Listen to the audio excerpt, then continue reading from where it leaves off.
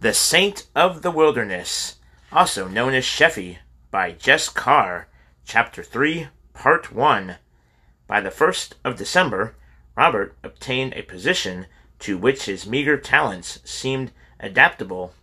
His brother James did some fast talking toward convincing Andrew Russell, clerk of Washington County, that Robert had a genius gift as a scribe.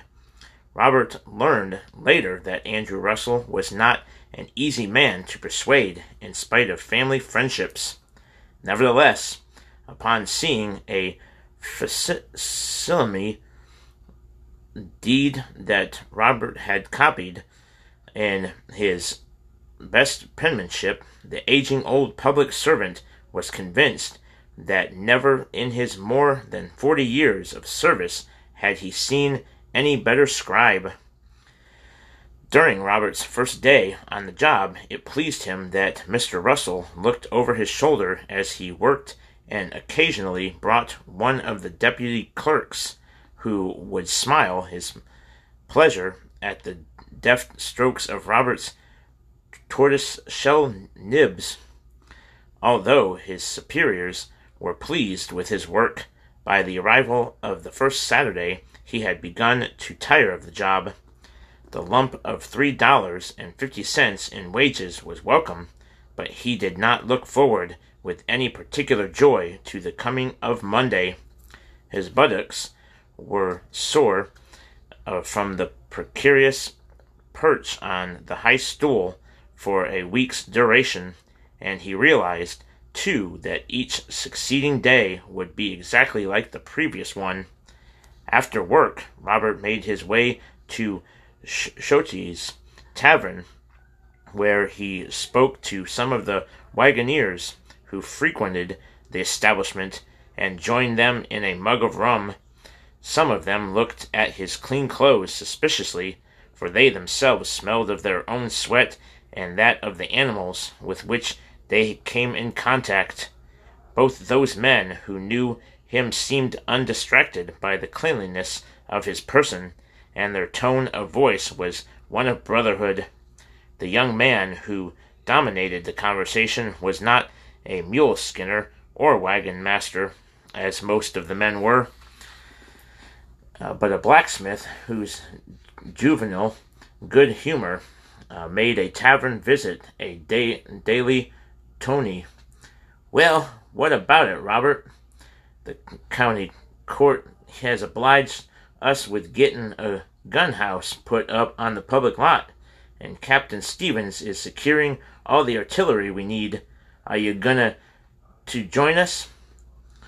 Uncle James said before he died that the Texan agitation wouldn't spread this far, Robert argued. "Well, now, I ain't doubting Colonel White with a smart man, but there's others who are thinking trouble with them Mexicans will be busting out all over the place." "I might just join up," Robert said with a grin. It was no trouble at all for him to imagine himself a part of the elite company of volunteers who would be forming Captain John W. Stevens' Artillery Company. It was just possible that the patriotic youth of Abingdon might one day march to the Mexican border.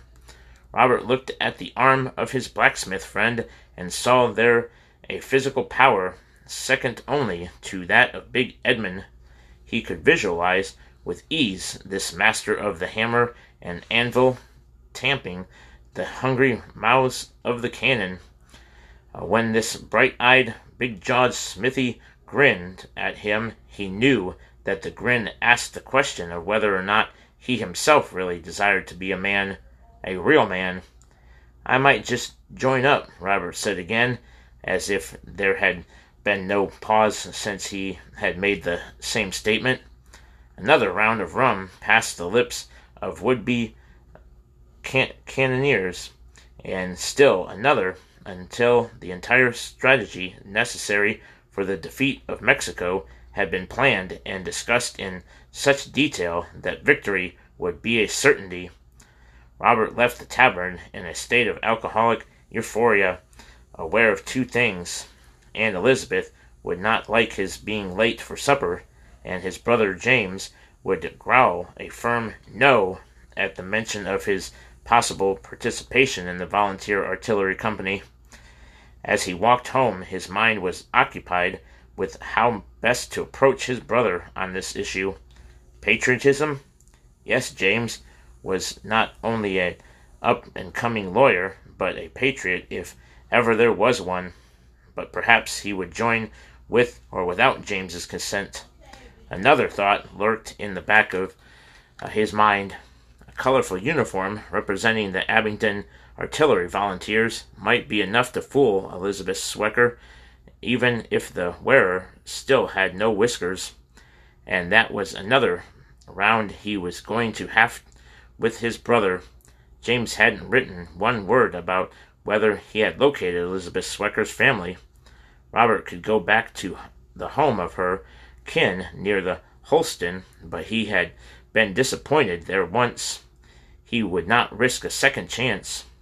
Ellen Sheffy's words came back to him then. Maybe Ellen had discouraged James from passing along any information he had learned about Elizabeth Swecker. If that were true, then Ellen was being too motherly and protective again. But then maybe his pining for a girl he had been with for less than 2 hours was a little silly. And to make matters worse, he had told James that finding Elizabeth wasn't important.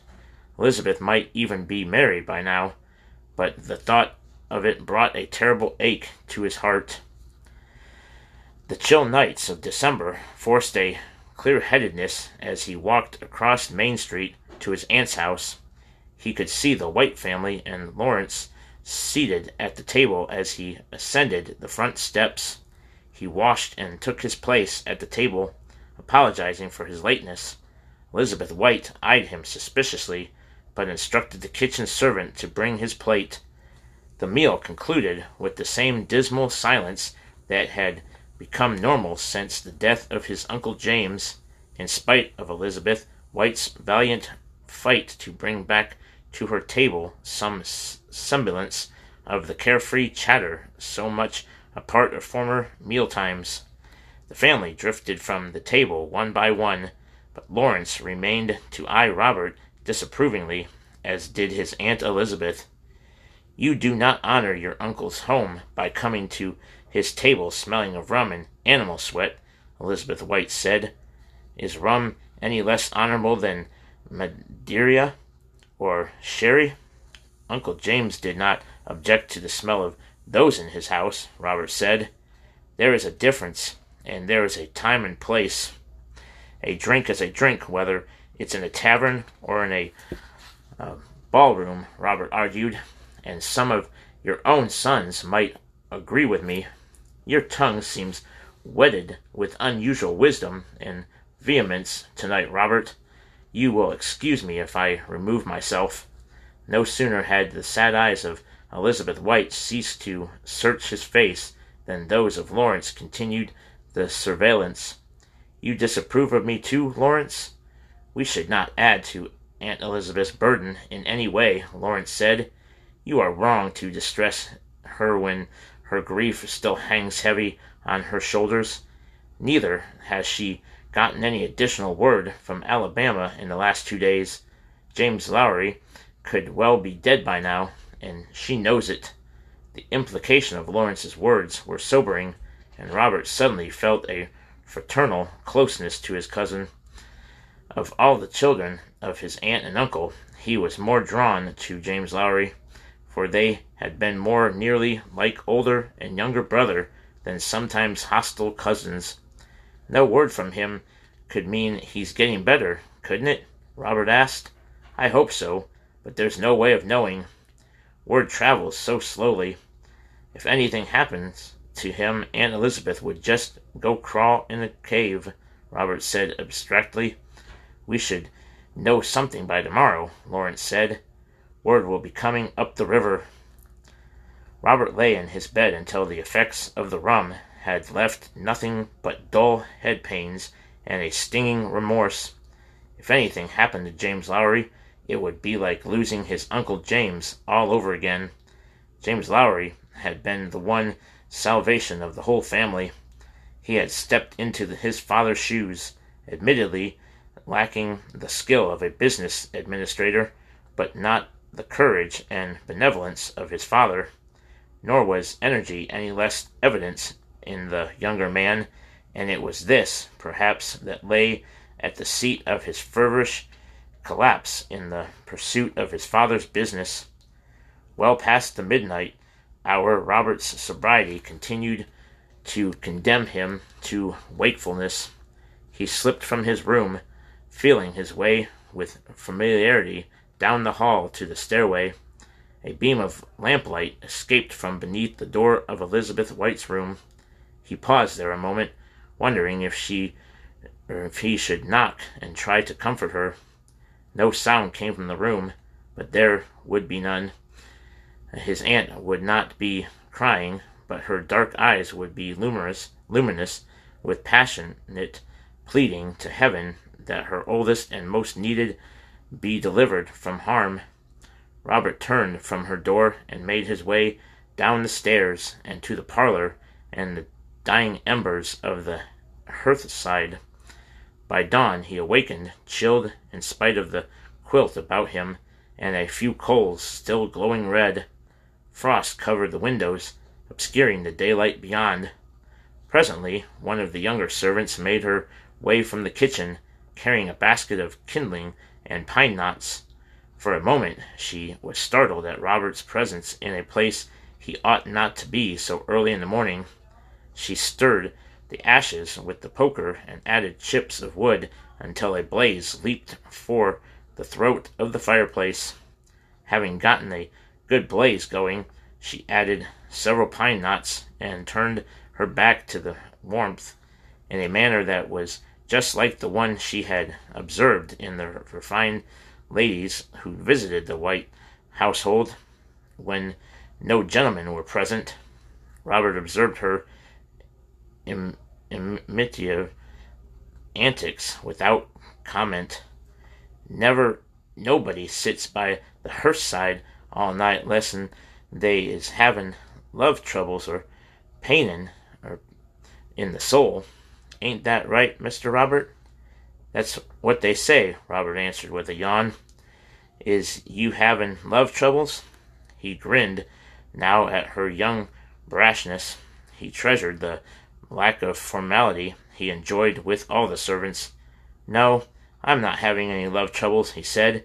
Everybody tells me you can't even think about loving anybody until you've taken a straight razor to yourself a few times. She looked closely at his chin. Well, lousy me, ain't it a shame? Sure as you're born, though, you'll be spouting the same time as the spring corn and onions. She started to run her finger over his chin, but he backed away in shame. If'n you ain't got love troubles, what you painin' in the soul about? She persisted. He didn't want to answer, but she still stood there, sincere and expectant. Have you ever been lost? He asked. Lousy me, yes, but I'm on my way to glory now. Hallelujah. I don't mean that kind of lost exactly, but that might be part of it. I mean lost at a crossroads or in the mountains and not know which way to go. Gracious, no, Mr. Robert. I ain't hardly been out of this house since I've been born, lest it be to fetch something out of the fields or from a neighbor. You wouldn't understand then, he found himself saying. He turned his face then to the fire, and it felt good. You'd better get some chunk wood to put on the fire, he said finally. She nodded, and he called behind her, I'll get the heavy logs. It's going to be cold today. May even be snowing by midday. He returned with a second log of yellow locust. The first one he had placed on the andirons was popping noisily and sending tiny sparks hopping in all directions. Elizabeth White moved aside to allow the second log to be placed. You didn't rest well either, did you, Robert? I heard you come downstairs last night. No, I was restless. It helps us to be alone sometimes. I remember sitting alone at this very same fireplace many nights and for many reasons, waiting for Uncle James to come back from some of his trips, I imagine. Yes, sometimes. Sometimes it was one of the babies with colic so bad I knew he might not last the night. We lost 2 babies. Such precious little things they were. Our second child was taken from us 4 years after I married your uncle. He was a little boy, hardly over a year old, and we lost Mary young. She was next to Milton and lived not quite a year. Life doesn't seem worth living sometimes, less to me it doesn't, or at least to me it doesn't, and I reckon with all the trouble you've had, you've been thinking the same thing. A part of life is trouble and hardship, Robert. Be forewarned. Maybe time will make it easier for those of you who are younger. Abingdon is not the wilderness it was when we moved here before the turn of the century. The War of '76 was still fresh on everybody's mind when I settled this wilderness as a young bride of 16. There was a stillness at eventide for more frightening than the marauding Indians who stirred up trouble on occasion. Did you ever feel like running away? Yes, many times. I sat by the hearthside often, both crying and praying to see Pittsylvania County again and be under the roof of my mother and father. But you toughed it out? Robert said.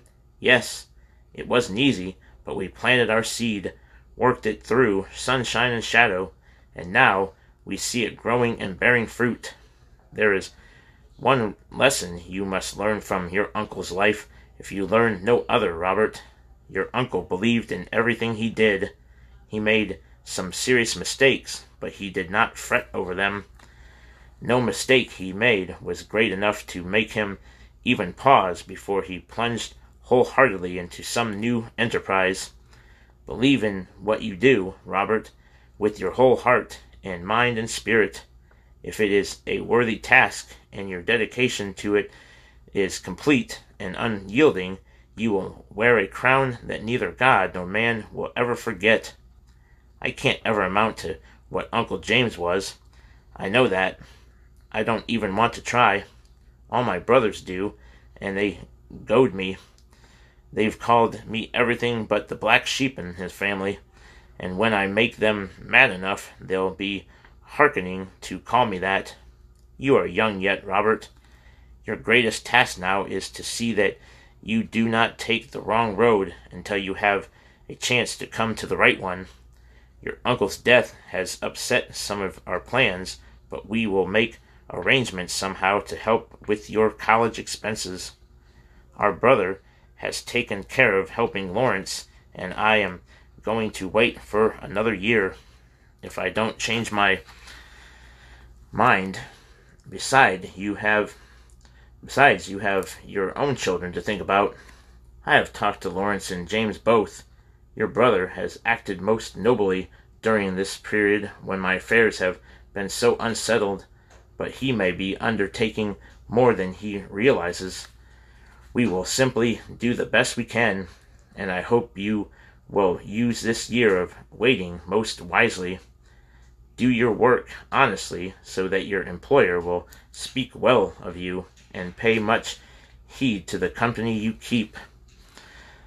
Robert wondered if now was the proper time to tell his aunt that he was tiring of his position after only a week, but others were congregating in the room now, making frequent inspections of the dining room table, so he hadn't the privacy required for such a declaration. The timing would be bad, and would certainly ensure a rebuttal in forceful tones from his aunt. They were all seated shortly.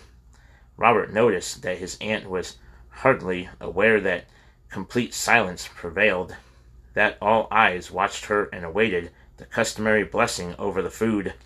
Finally, her tired gaze turned to them all, and Robert was sure He alone knew of her sleepless, prayerful night. The conclusion of the grace she uttered over their food left no doubt where her thoughts were. And if it be thy will, dear Lord, deliver our son and brother from the pain of his illness, and see him safely from that distant land so far from home, and those who love him. Amen.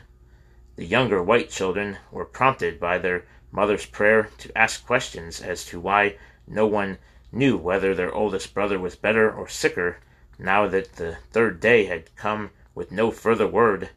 The older children knew without asking. We will not learn anything new unless a courier is sent or until the canal boats come up the Tennessee River with the mail, Elizabeth White explained. Don't they have doctors in Alabama? Milton asked. Yes, child, Elizabeth White smiled lovingly at her 8-year-old. I just hope he got to one in time.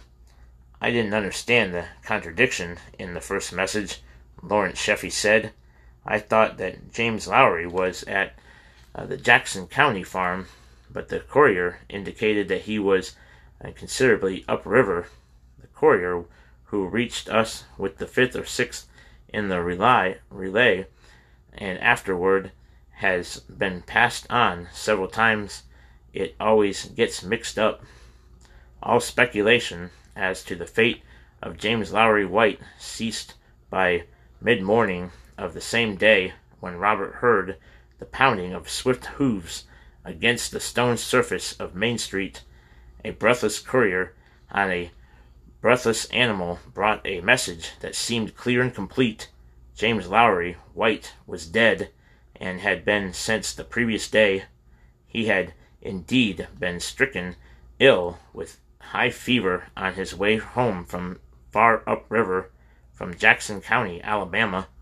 For over 2 weeks he had fought the fever that ultimately consumed him.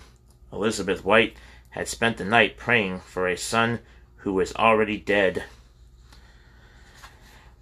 Robert did not let the solemnity of his cousin's memorial service deter him from seeking his brother James's approval of his joining the volunteer artillery company, but James thought the occasion not the time or place to discuss the subject in detail, and told Robert he would think on the matter and write his reply.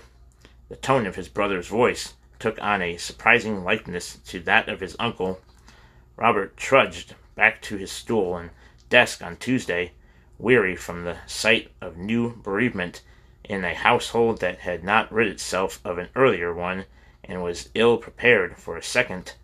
Now his aunt had not only the memory of a lost oldest son to sadden her, but a feeling of responsibility for a daughter-in-law and her fatherless children.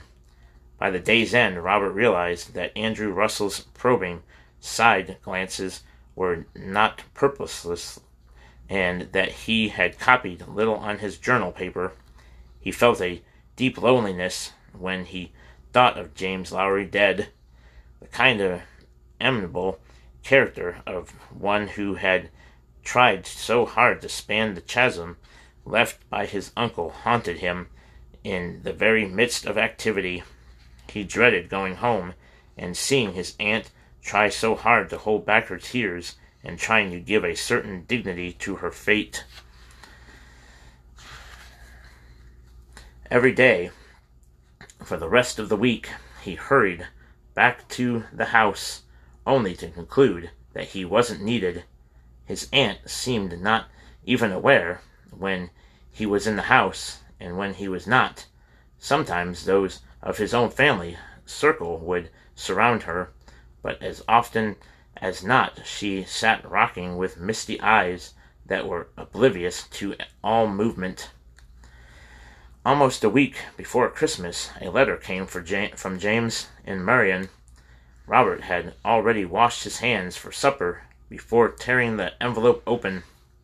He frowned as he read the first few lines, and by the time he shoved the letter into his coat pocket and stalked from the house, his face had flushed crimson.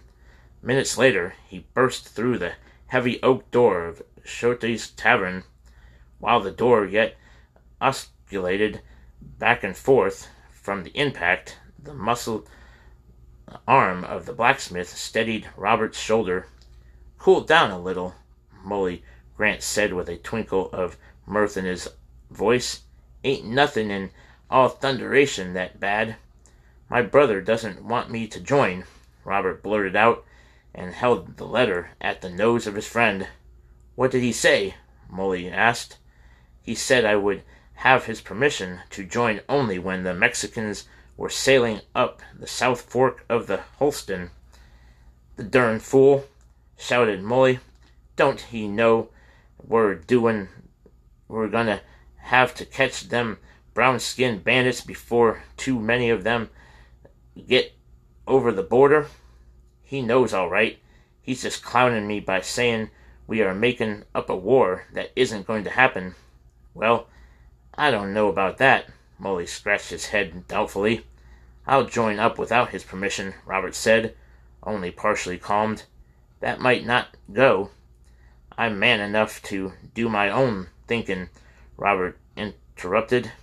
"I've been babied too long. That's the whole trouble in a nutshell. Let's have a mug of rum, and then go looking for Captain Stevens. I want to join up tonight." "I don't know that there's any hurry," Molly said. "And besides, you don't have to go looking nowhere for Captain Stevens. He's sitting over there in the corner there." Hastily, Robert finished his rum and, backed up by Molly, made his way to the table of Captain Stevens. Robert's first desire, to join the artillery volunteers, the captain already understood, but Robert's temperament at the moment caused a furrow in the officer's brow. After some minutes of questioning, Robert told all. "I could not encourage you to join if permission of your brother and our other family members here in Abingdon is not forthcoming. This is not a conscription, and it isn't wartime. But boys 14 and 16 years old fought in the Revolution," Robert argued. "That they did," Captain Stevens admitted. "This is nothing like that, or circumstances would be different. You are old enough, Robert, but the volunteer militia would just as soon not get on the wrong side of the family. If war was at our back door, there would be no question. Them brown-skinned devils might come a-sailing up the Holston one of these days," Molly said comfortingly. "Then you'd be in it for sure." The captain said he didn't understand Molly, nor Robert's antagonistic attitude. He pressed Robert about it until Robert shoved the letter in his face. Captain Stevens read it and handed it back. "Tell your brother you'll make a bargain with him. Tell him you will agree to wait only until the Mexicans cross the Mississippi." The captain's attempted humor infuriated Robert all the more. "All of you think I've got to be 40 years old before there's any man in me. I'll show you. I'll figure a way to show you." He vowed and went to fill his mug again. After Robert's temper showed signs of cooling, Molly soon joined him. Within another few minutes, Captain Stevens stood on the other side of him. "I know you're disappointed, Robert," the captain began, "but I couldn't help noticing the postscript at the bottom of the letter. I wonder if that might not be the huckleberry under the saddle blanket." Robert sipped at his rum and stared straight ahead. "Don't make any difference," he said after an uncomfortable silence. "I haven't seen her for a long time anyway." He looked down into the half-empty mug and could almost see the last 3 lines his brother had written floating mirror-like on the surface of the liquid. As if it were an unimportant afterthought, James had scribbled in crooked lines at the edge of the sheet, "Elizabeth Swecker is the daughter of Wendell Swecker, and they live on Cripple Creek in Wythe County.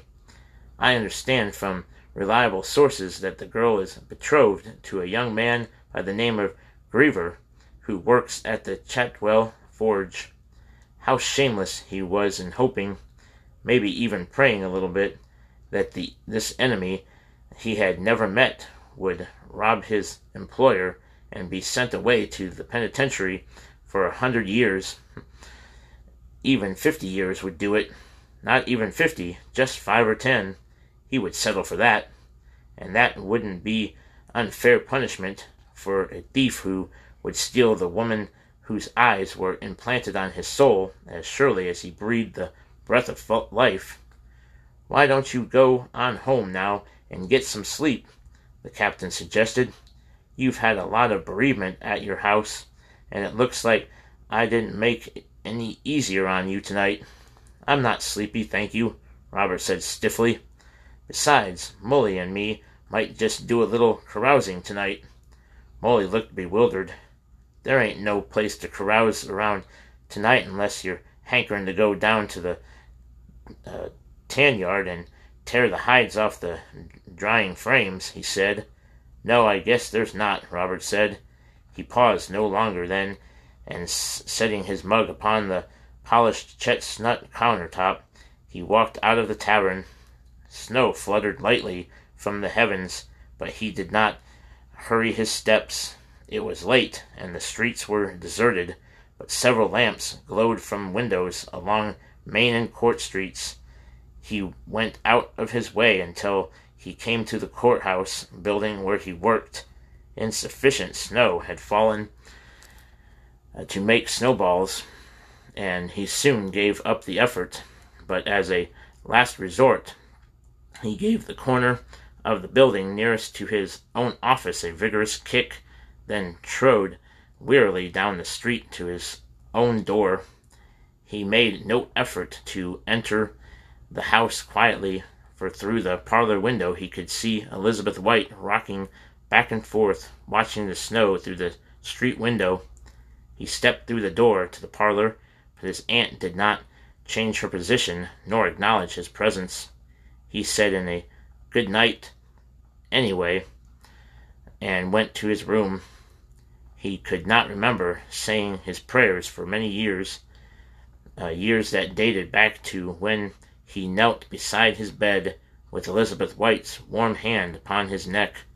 But on this night he uttered a stumbling, tearful prayer to a God he was not sure existed, and asked, childlike, that Elizabeth Swecker be preserved in all her sweetness for him and him alone. Every child and grandchild of Elizabeth White congregated at her side on Christmas Day, a special effort toward family harmony for this one occasion was the unspoken creed that prevailed, but with fragile success. The absence of two family members seemed obscured by sheer force of numbers, but it was still with misty eyes through which Elizabeth White appeared to view them all. Robert remained all day with the family group and assisted in their little game. Each took turns asking questions of his mother, grandmother, or aunt, or tried other tactics to keep her mind engaged in happenings of the present. Next time, part 2 of chapter 3.